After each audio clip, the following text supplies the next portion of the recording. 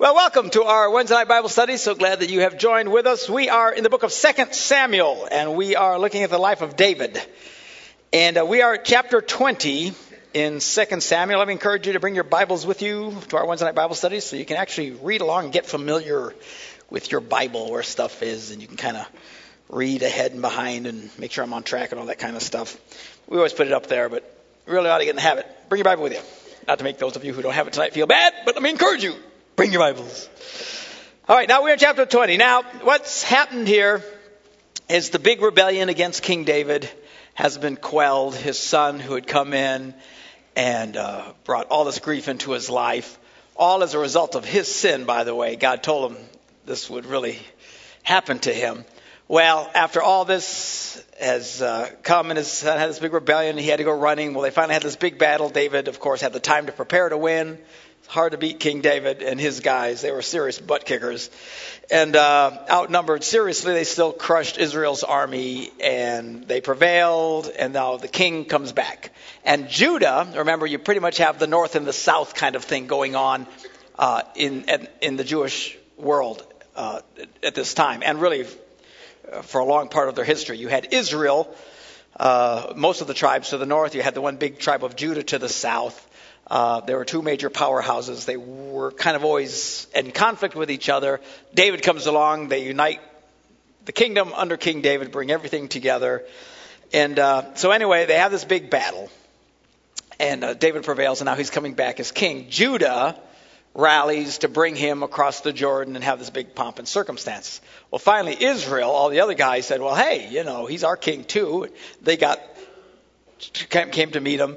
And Judah had already brought him so far, and they got mad at Judah for doing that. And Judah and Israel are yelling at each other and saying, he's our king. No, he's our king. Why didn't you wait for us? Oh, who cares? Get over it. They're having this big fight. And it's kind of very stupid and silly and petty, without a doubt. But these are a bunch of very stubborn men, and they can be very petty and stupid at times. I know I are one. And so they got this big fight, and the testosterone's flying, and finally, so we see now in chapter 20, verse 1. One guy, now a troublemaker by the name of Sheba, son of Bichri, a Benjamite, happened to be there. He's a troublemaker. All right, so they're all fighting, and they're all mad at each other. I want the king. No, I want to be with the king. How come you? And then he got his feelings hurt. Can't imagine that. And he gets mad. And he sounds the trumpet. And he says, we have no share in David. We have no part in Jesse's son. Jesse was David's dad. And to every man to his tent, Israel knows, let's go. We're out of here. Who needs you? So all the men of Israel deserted David to follow Sheba, son of Bichri. But the men of Judah stayed by their king all the way from the Jordan to Jerusalem. So now he's got another problem. Here they just getting ready to bring everybody back together. They have this big whining match about who invited who, and how come he didn't ask me, and now they split up again. And Sheba's basically trying to cause another rift. When David returned to his palace in Jerusalem, he took the 10 concubines. Remember, he left these 10 concubines behind, when he went running for his life. David's son, who was causing this rebellion, comes in, and one of his first acts when he shows up is to have sex with all the concubines in plain view of everybody so they could see what he was doing. It was a huge insult to his father. I mean, you don't get much more of an insult to that. Again, part of the prophecy, the prophet said to David, he said, you sin sexually in secret.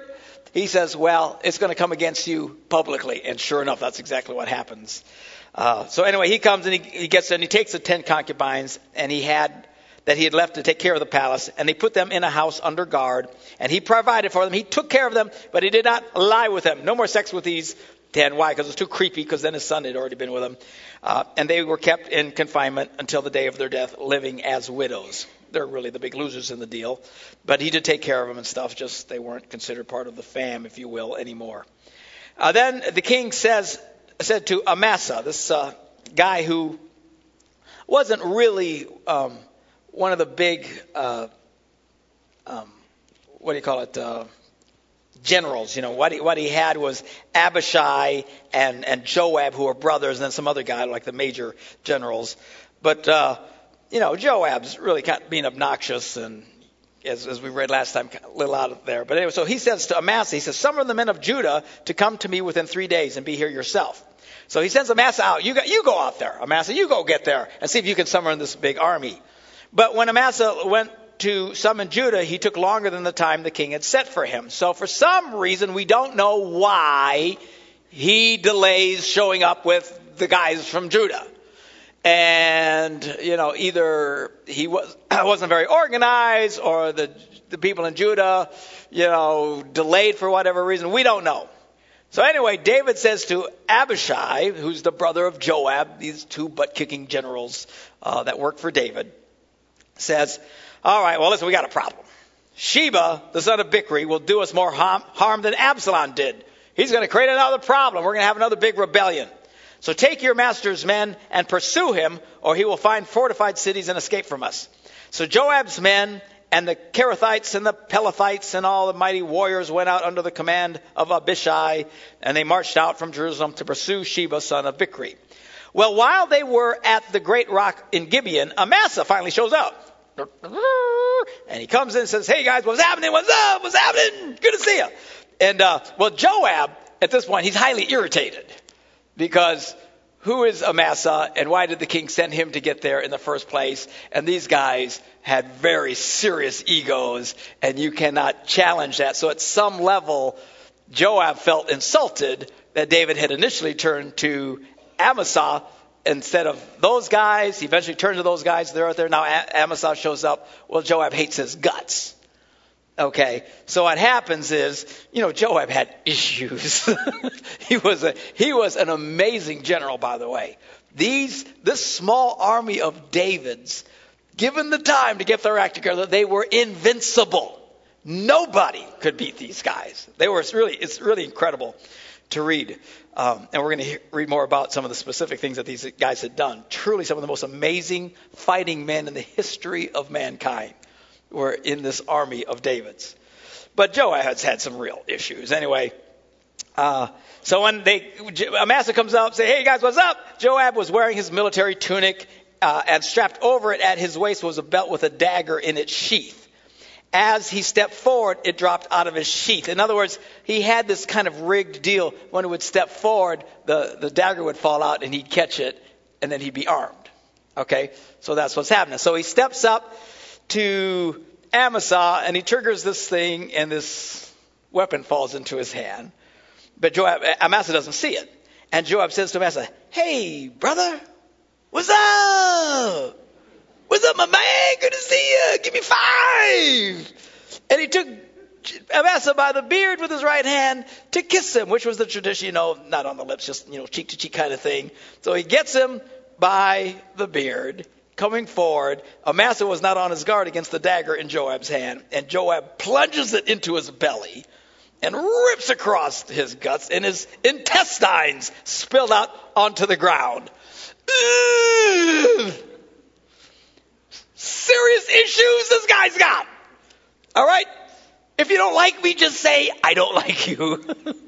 Don't stab me and rip my guts out.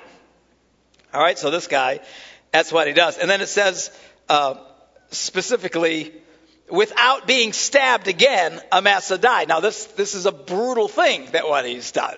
In other words, he just rips open his guts, his intestines fill out, the guy collapses, but he doesn't stab him again. In other words, he dies a slow, painful, miserable death, which is quite horrid, The truth of the matter is, you can be shot, stabbed, all kinds of stuff, and not die for a very long time. You see in the movies where bang, bang, the guy falls over dead. That usually doesn't happen unless you hit a direct artery or something like that. And of course, they train people, police officers, when you shoot to kill. Why? Because you can shoot people all kinds of holes, and they'll still come at you. It's just the reality of it. I mean, they had this problem early on in warfare. They finally had to get weapons so that when it hit a guy, it just blew him to bits and rip him to shreds, because in war, their adrenaline's pumping and stuff like that. You could shoot a big guy 3, 4, 5, 6 times. He'll come over and stab half of you to death and then finally die.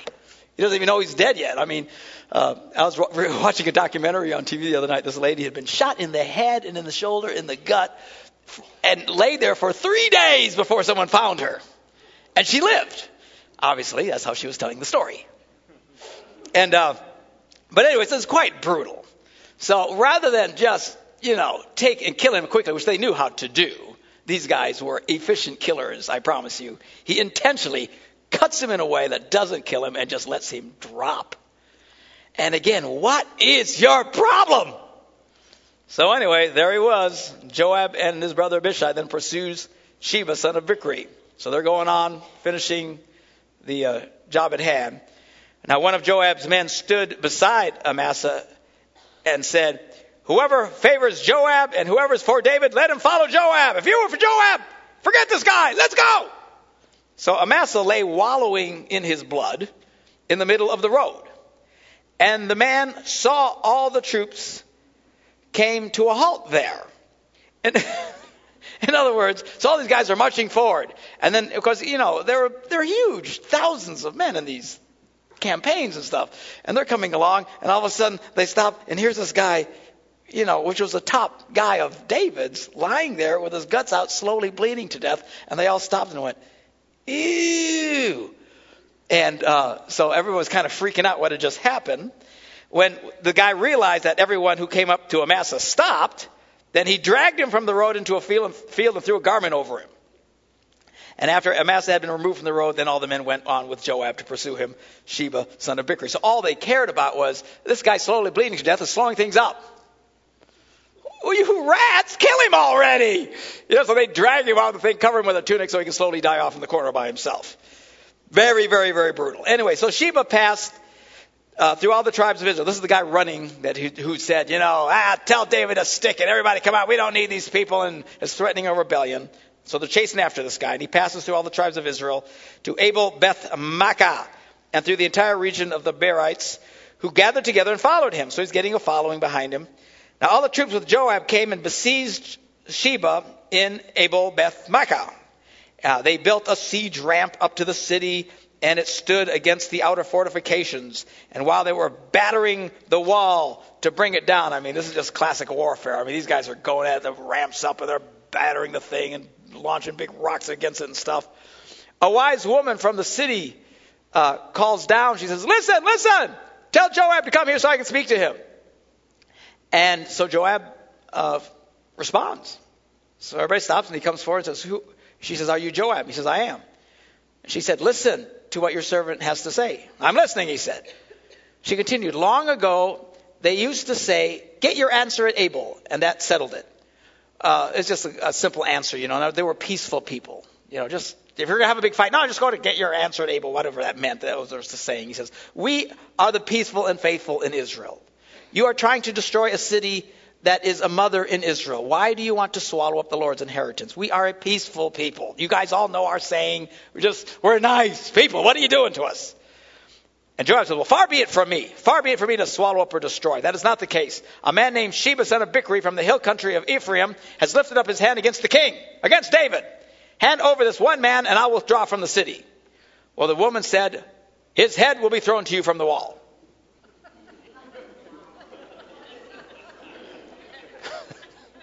These people had real issues, I'm telling you. Well, when the woman went to all the people with her wise advice, said, "You know why this is happening to us? I'm freaking out. Why are you attacking? You're plummeting the wall. We're trying to defend ourselves. They're going to kill us all. It's because of this guy Sheba who's hanging out here." Well, when they found out they got Sheba, they cut off his head, and they threw it out to Joab, so they could play soccer or something. I don't know what the deal is. So he sounded the trumpet, and all his men dispersed from the city, and each returned to his home, and Joab went back to the king in Jerusalem. And Joab was over Israel's entire army. Yeah, after he killed the other guy. Benaniah, son of Joiada, was over the Ketherites, and so was over the Recherites, and the other was the rights of the otherites. Anyway, so I don't care. That's what that says. Then chapter 21 is a little strange chapter. I don't really want to read this whole thing, but let me just read the first chapter verses here. It says, "During the reign of David, there was a famine for 3 successive years." So obviously he's back to king. Things have calmed down. And all of a sudden they're having this famine. And so David sought the face of the Lord, and the Lord said, the reason this famine is happening is on account of Saul and his blood-stained house. It is because he put the Gibeonites to death. So now you got to rewind the story. Apparently now God was dealing with the nation and punishing the nation because of a sin that Saul had done way back over here. Okay? Why? I don't know. All I do know is that sometimes God will deal with stuff when he feels like dealing with stuff. And it's shocking sometimes. People will do things and they think it's no big deal and they forgot about it. And it can be quite a while later and all of a sudden God will start dealing with them about it. I've seen this in people's lives, a year or 2 or 3 or 5, 6 years ago, some lying, cheating, miserable thing that they totally forgotten about. And all of a sudden, God will start dealing with them. And and their conscience starts bothering them. They really start struggling. And they need to make it right. And it messes with their heads because they think, well, everything's cool. We forgot about it. Time, God doesn't look at time like we do. We're very linear. God is not linear. He can jump around however he wants. And if God starts dealing with you about something, best to listen to the dealing of the Holy Spirit. Just don't blow it off because it's been a while. Somebody say amen. All right, so that's the point. And they have some bizarre thing here where they kill a bunch of people to get stuff right. Seriously into killing. Then second half of this chapter just talks about some wars they had against the Philistines and whatnot. Chapter 22, the next chapter now, is David starts singing to the Lord. David is a psalmist and a singer and is known as a singer. He wrote the bulk of the book of Psalms that you read. It's interesting now after hearing this story and reading this together to go and read some of the Psalms now, because now it really starts to come alive to you. You start noticing stuff you didn't notice before. You start seeing when he's crying out how evil men are against me, and before you're kind of like, what is he talking about? Well, now you know. I mean, he had a rough time as he's trying to serve God, and Saul's trying to kill him, and everything's going nuts. And times he sinned against God, and all this judgment and terror in his house, and all the stuff that happened. Now you know the rest of the story. So anyway, there's this kind of big psalm in the middle of the book of 2 Samuel. You can certainly read that on your own time. Great stuff. Chapter 23. Then we have. It says here, these are the last words of David. Now, why they're throwing this here, I don't know. Every once in a while, we've seen this in the Old Testament. They will take something just kind of chronologically out of place and just stick it in your face. And then you see later, well, wait a minute, that wasn't quite in the order that happened. Because David is not ready to die yet. David still has some things to say, and he's getting toward the end of dying. But for some reason, at this point, they give you the last words of David. They're not very long. Let's read it together out of respect for this incredible king. These are the last words of David, the oracle of David, son of Jesse, the oracle of the man exalted by the Most High, the man anointed by the God of Jacob, Israel's singer of songs. And then just got a couple of little verses here. This is apparently his final psalm that he sang. And he sings, the Spirit of the Lord spoke through me. His word was on my tongue. The God of Israel, by the way, he was aware that oftentimes when he was singing the Psalms, it wasn't just him, but it was the Spirit of God flowing through him. There's even prophetic things in the book of Psalms that you can read. Jesus even talked about how when David wrote this, he was prophesying about me or prophesying about this like that. How could he do that? Because it was the Spirit of God that was on him when he was writing. That's why these words are so powerful to this day. It's the Spirit of God even speaking through him. And he acknowledges this at the end. He says, the God of Israel spoke, the rock of Israel said to me, when one rules over men in righteousness, when he rules in the fear of God, he is like the light of morning at sunrise on a cloudless morning, like the brightness after rain that brings the grass from the earth. Is not my house right with God? Has he not made with me an everlasting covenant, arranged and secured in every part? Will he not bring to fruition my salvation and grant me my every desire? So he basically is talking about how he served God as a righteous king. God has blessed him. And then in contrast to this, he says, but evil men are to be cast aside like thorns, which are not gathered with the hand. Whoever touches thorns uses a tool of iron or the shaft of a spear. They are burned up where they lie. In other words, you don't deal with thorns except to protect yourself. And the same thing can be said of people that are evil around us. Kind of a strong word, evil, but there's people that they're not right and they have pretty evil hearts and they're doing wrong things. And you can't hide or live in a world where you're just surrounded by cute people like me. Okay? We're all going to be surrounded by people who don't love God or don't believe God, stuff like that. You can't help with that, but don't get very close to these people. Use a tool when dealing with thorns. Protect yourself. Be on your guard. Be careful. Be smart. Let's not be foolish. So anyway, so that's it. Those are his final words, but we will hear more from David here because we're not done with David yet. Now, I love this next thing.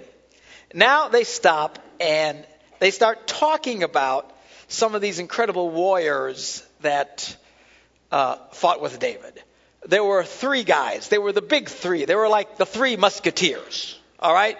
David had the 3 musketeers. Okay? When in that day, again, David's army, again, invincible. A small group of guys that were like a ball of hot iron. Nobody could stop these guys. They were brave men. They feared nothing. And they fought valiantly. God was with them, blessed them. I mean, incredible men. And among this group of incredible men, there was known as the 3. There's the 3. All right? It's like on the west side, we have the 3. Ross and Phil and Bob, the 3. All right? All right? So, and then we've got the one who was over the 3. That would be me. But even still, he wasn't as cool as the 3. And then we got some others that were cool, but not cool enough to be over the 3, but not part of the 3, but they're still pretty kind of cool. Anyway, so they break down and they start telling us about some of these serious butt-kicking men. I love this. This is manly man stuff right here. Now, these are the names of David's mighty men. Josheb Bashebeth, a Tekomanite, whatever, was chief of the 3. All right, in caps. It says 3 in caps. I love this. They all knew who the 3 were. And they talked about this Josheb. He was a serious butt kicker. One time, he raised his spear against 800 men whom he killed in one encounter. 800 men! I'd freak if there were 8! I'd be running the other direction going, ah! There's 8 of them!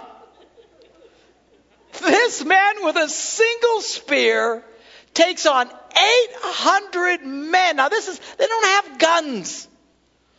Okay, this is mano y mano. Hand-to-hand combat. One guy took out 800 dudes. This is a butt-kicking man. All right? Just the courage to sit and face 800 men. Anybody with any sense would have run for their lives. That's the kind of warrior Josheb Bashebeth was. He was chief of the 3. Next to him, I guess that would be number 2, was Eleazar, son of Dodai, the Ahohite. As one of the 3 mighty men, he was with David at one time when they taunted the Philistines gathered at the Pas Damim for battle. Then the men of Israel retreated. So here's the picture. David and all his men are out there. You remember this when they were egging on the Philistines and stuff like that. So they're going, la, la, la, la, la, la, you're ugly, la, la, la. Okay, they're egging them on. And then the Philistines all come charging. David and all the guys are going, la, la, la. They run. They were part of the Pastor Mark Brigade. All right? They got the heck out of Dodge. You know what I'm saying? Ah, here they go. So they go running. Except for one of the 3. He stood his ground. And he kills them all. He fought so long that his hand grew tired and froze to the sword. They couldn't peel his hand off later. Holy cow. I do hope they have instant replay in heaven. A gigantic TiVo or something. And beep, I want to watch this. I would love to see this stuff. One guy, now check it out. David, the mighty king, the great leader, he's running for his life. All the other manly men are all going, ah! Except for Eleazar. He said, I ain't going nowhere. And single-handedly faced all these men and killed them all. By the time he got done, they couldn't even get his hand off of the sword. The Lord brought about a great victory that day. The troops returned to Eleazar, but only to strip the dead. Well, thanks, guys. Thanks for showing up now. They all came back. How you doing? I see everybody's dead. Great. Let's take some of the grub. That's all that happened there. And next to him was Shammah. So we got Josheb, Eleazar, and Shammah, the three. Now Shammah is the son of Egi, the Hararite. When the Philistines banded together at a place where there was a field full of lentils, Israel's troops fled for them. Again, the same deal. Everybody runs. David's mighty men run. Now, these are brave men, okay? These are seriously brave men. When these guys look at each other and say, it's time to run, you really ought to run. You know what I'm saying? I mean, this is like, they weren't girly men. There's no way. The odds are overwhelming. It's time to split. So again, these guys all run, except for one of the three. Shammah took his stand in the middle of the field, and he defended, and he kills all these Philistines. And the Lord brought about a great victory. These were just three. These were the three, the strongest, bravest of the bunch. Now I want you to stop and think about something. Oftentimes in Western culture, we think authority is based not on what you do, or not on who you are, but what you do. In other words, the more you do, the more involved you are, the more successful you are, the better you are at itself, the higher you should be lifted up the ladder of authority, right? This is the way we think. We don't like the idea of kings and stuff, people who are just in charge because of who they are. If there's anybody you can't stand at work, it's the guy who gets a job just because he's related to the boss, okay? I mean, everybody, because we don't like that in this country, right? Whereas you gotta earn it, you gotta earn it. But you have to understand something about spiritual authority, and why we struggle so much with spiritual authority, is that true spiritual authority is more like this. It's not based on what you do, it's based on who you are. Now, David is running for his life. This other guy stays, he fights, he makes a great victory. If they'd have been like people of today, we'd say, well, let's make this guy king. Well, let's make Shammah king, or what are these guys' names? Come on, look what they did. David was running. He's going, and he takes off. This guy stayed, he fought with a sword. The other guy, 800 men with a single. Let's make him king. But it doesn't make them king, you see. And if you understand it, and people who are in authority, you should never be paranoid or afraid, particularly in spiritual authority. Don't be paranoid or afraid when others succeed around you. If anything, I want to see people under me succeed greater and do greater things than me and get more credit than me. That would be great. I mean, I love it when our guys are working as hard as they do and connecting us. I'm not walking around paranoid all the time. The people who spend the most time really getting to know you are the campus pastors, the Lathans, the Bobs, the Rosses, everybody, Rod, all these different people, Pastor Gary and stuff. They're the ones who really spend time with you. I don't walk around all freaked out. Oh man, they like them better than me. Oh, they like them. I need to spend more time with these people because I'm afraid. I gotta say, no. Who cares? It's not about that. I want to see these guys succeed highly. I want you to fall in love with all of them and tolerate me. These are guys who do great things, and they did things even bigger and better and more impressive than the king that they served. But it never made them king, you see. We could talk for an hour just on that alone. So now check this out. So they tell this cool story. During harvest time, 3 of the 30 chief men. So we had all these guys. Then you got the 30 who were the Hochimama 30. And then you got the 3 who were the manly men of the 30 over everybody. All right. So the 3 of the 30 chief men came down to David when he was at the cave of Adullam while a band of Philistines was encamped in the valley of Rephaim. And at that time, David was in the stronghold, and the Philistine garrison was at Bethlehem. The Philistines had, occupied Bethlehem, his hometown and stuff. And David was thirsty. He longed for water, and he said, oh, man, wouldn't it be great if someone could just give me a drink of water from the well near the gate of Bethlehem? Now, he's just sighing. He's just, wouldn't it be great? He's just talking. He wasn't commanding anybody anything. He was just talking. Wouldn't it be fabulous if I could have I wish I could get a drink of water from the well at Bethlehem. Well, these three guys overhear him. So what they do is the three mighty men broke through the Philistine lines, drew water from the well near the gate, and carried it back to David. Now, these are serious three butt-kicking dudes. Now, stop and think. There's this big line of Philistines. Three guys break through the line with a bucket.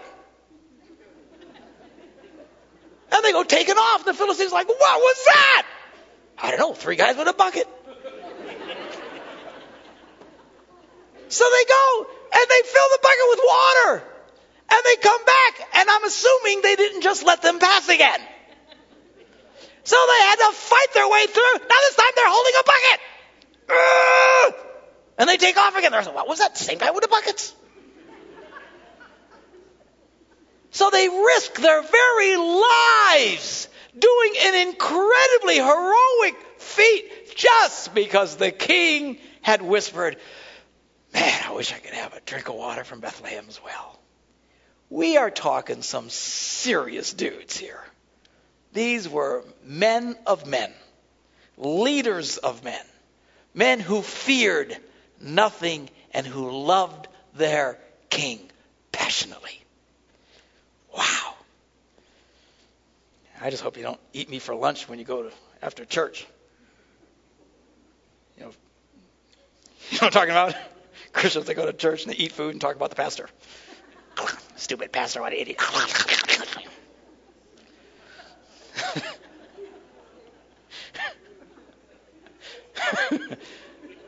You'd never do that. Anyway, so the three mighty men broke through, wow, and they carried it back to David. But then David refused to drink it. And I got to tell you, if I had just risked my butt to get you a drink of water, you better drink the water. Instead, he pours it on the ground. Are you insane? I just fought with a bucket in my hand. But what a heart David had. Now check out. Why did he do that? He refused to drink it. He put it on the ground before the Lord. He said, far be it from me, O Lord, to do this. Is it not the blood of men who went at the risk of other lives?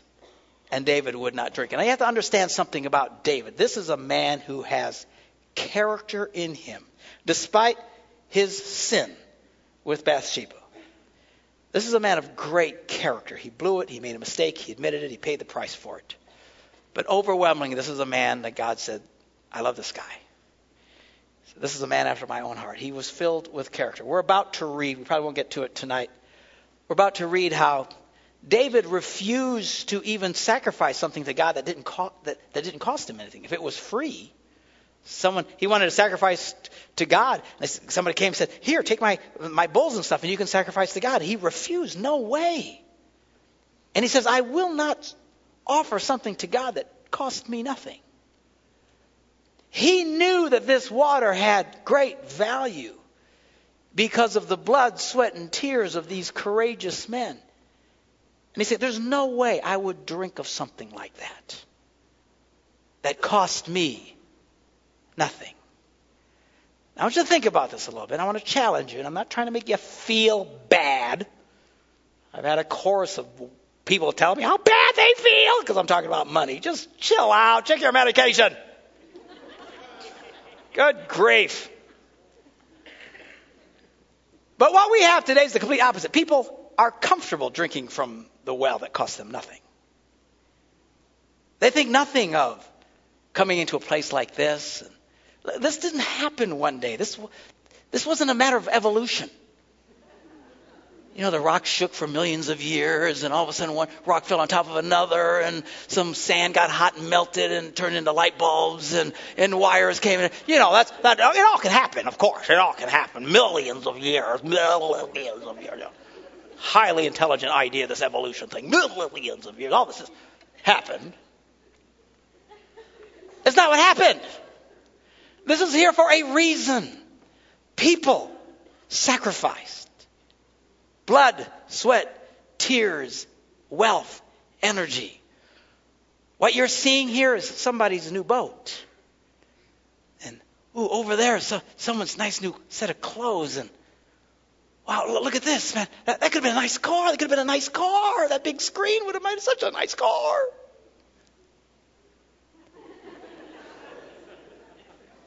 And those lights, man, that's a big screen TV there. And that's some neat stuff for my kids. And that's this costs people something.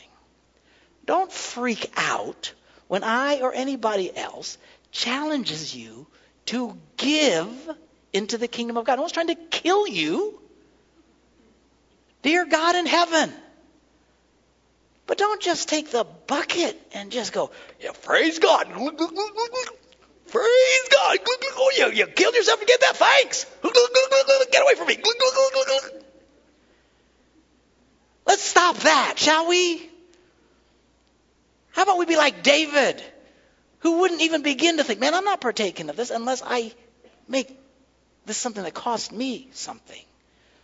Obviously, I may not have the resources of some in this place, but I can still do something.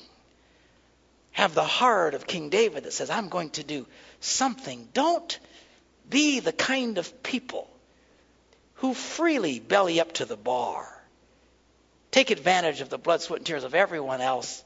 And I get it when you're a young Christian and you're first growing, and I get all that. You don't even understand a lot of that. That's fine. But people who've been saved for 10, 15, 20 years, who contribute little to nothing, who are offended that the pastor would even suggest that we have to come up with some kind of an offering. What a horrible, horrible thing. And freely just take the bucket and just drink. Let's not be like those kinds of people. Let's be the kind of people that would say, I'm not going to just take advantage. I'm not going to sit here and let other people sacrifice so I can be blessed every Sunday and I do nothing. I'm not just going to sit and be happy that I don't have to, thank God somebody's watching my kids for an hour and a half. I get rid of them for long enough, How about you volunteer to go watch the kids for an hour and a half? For 1 week, maybe just a month out of the year. 1 month out of 12 won't kill you.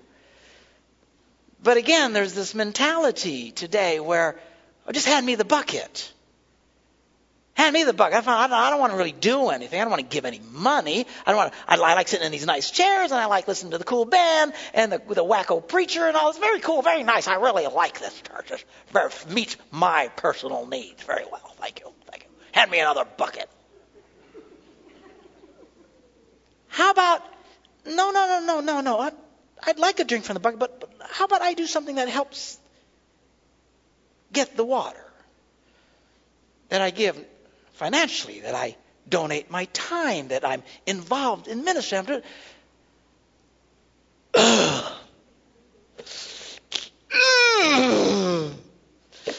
My intestines spill out upon the ground.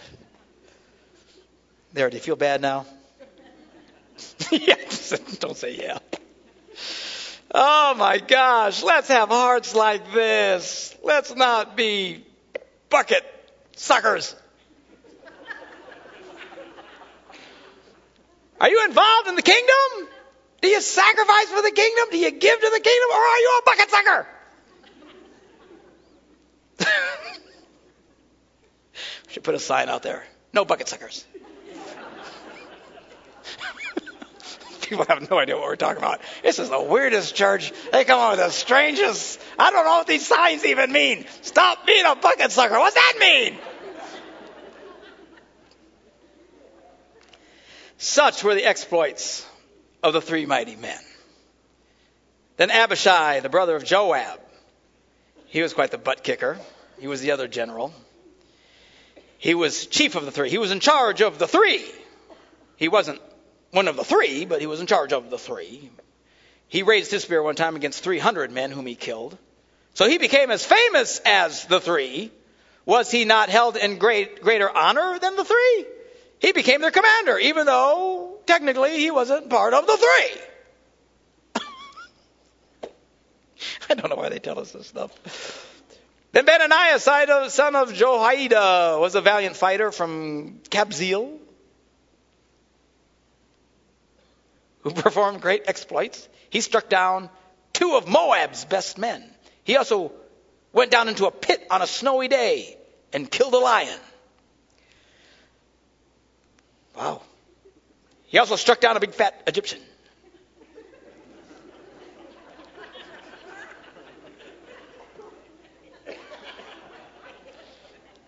Got a different translation than you. Walk like an Egyptian. Dun, dun, dun, dun, dun. So he crawls down, he kills that guy. He's a bear killer, or a lion killer, Egyptian killer, Moab killer. And although this big, huge Egyptian guy had a spear in his hand, Benaiah goes against him with a club. Again, these guys fear no one. They're like little chihuahuas. They're the freakiest dogs, aren't they? I'm on this chihuahua kick lately. Chihuahuas. They think they're big dogs. They freak you out. So here's this great big Egyptian guy with a big long spear. This other cat comes up just with a club coming right at him.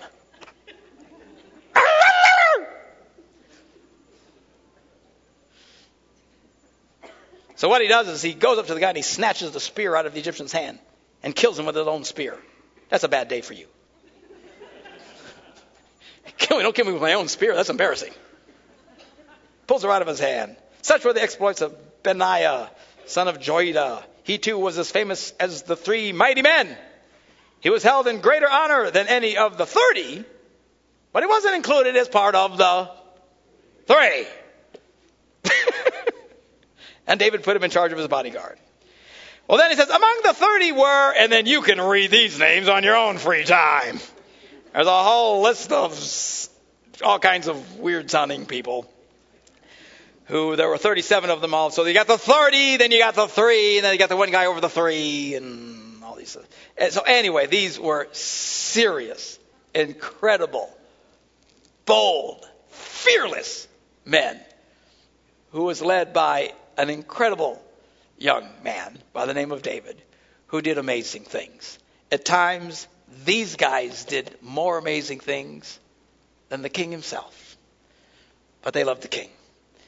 And it wasn't a contest. Although I'm sure there was some competition. Everybody wanted to be like one of the 3, I'm sure. We're men. Hombres. I want to be like the 3. But they would work together.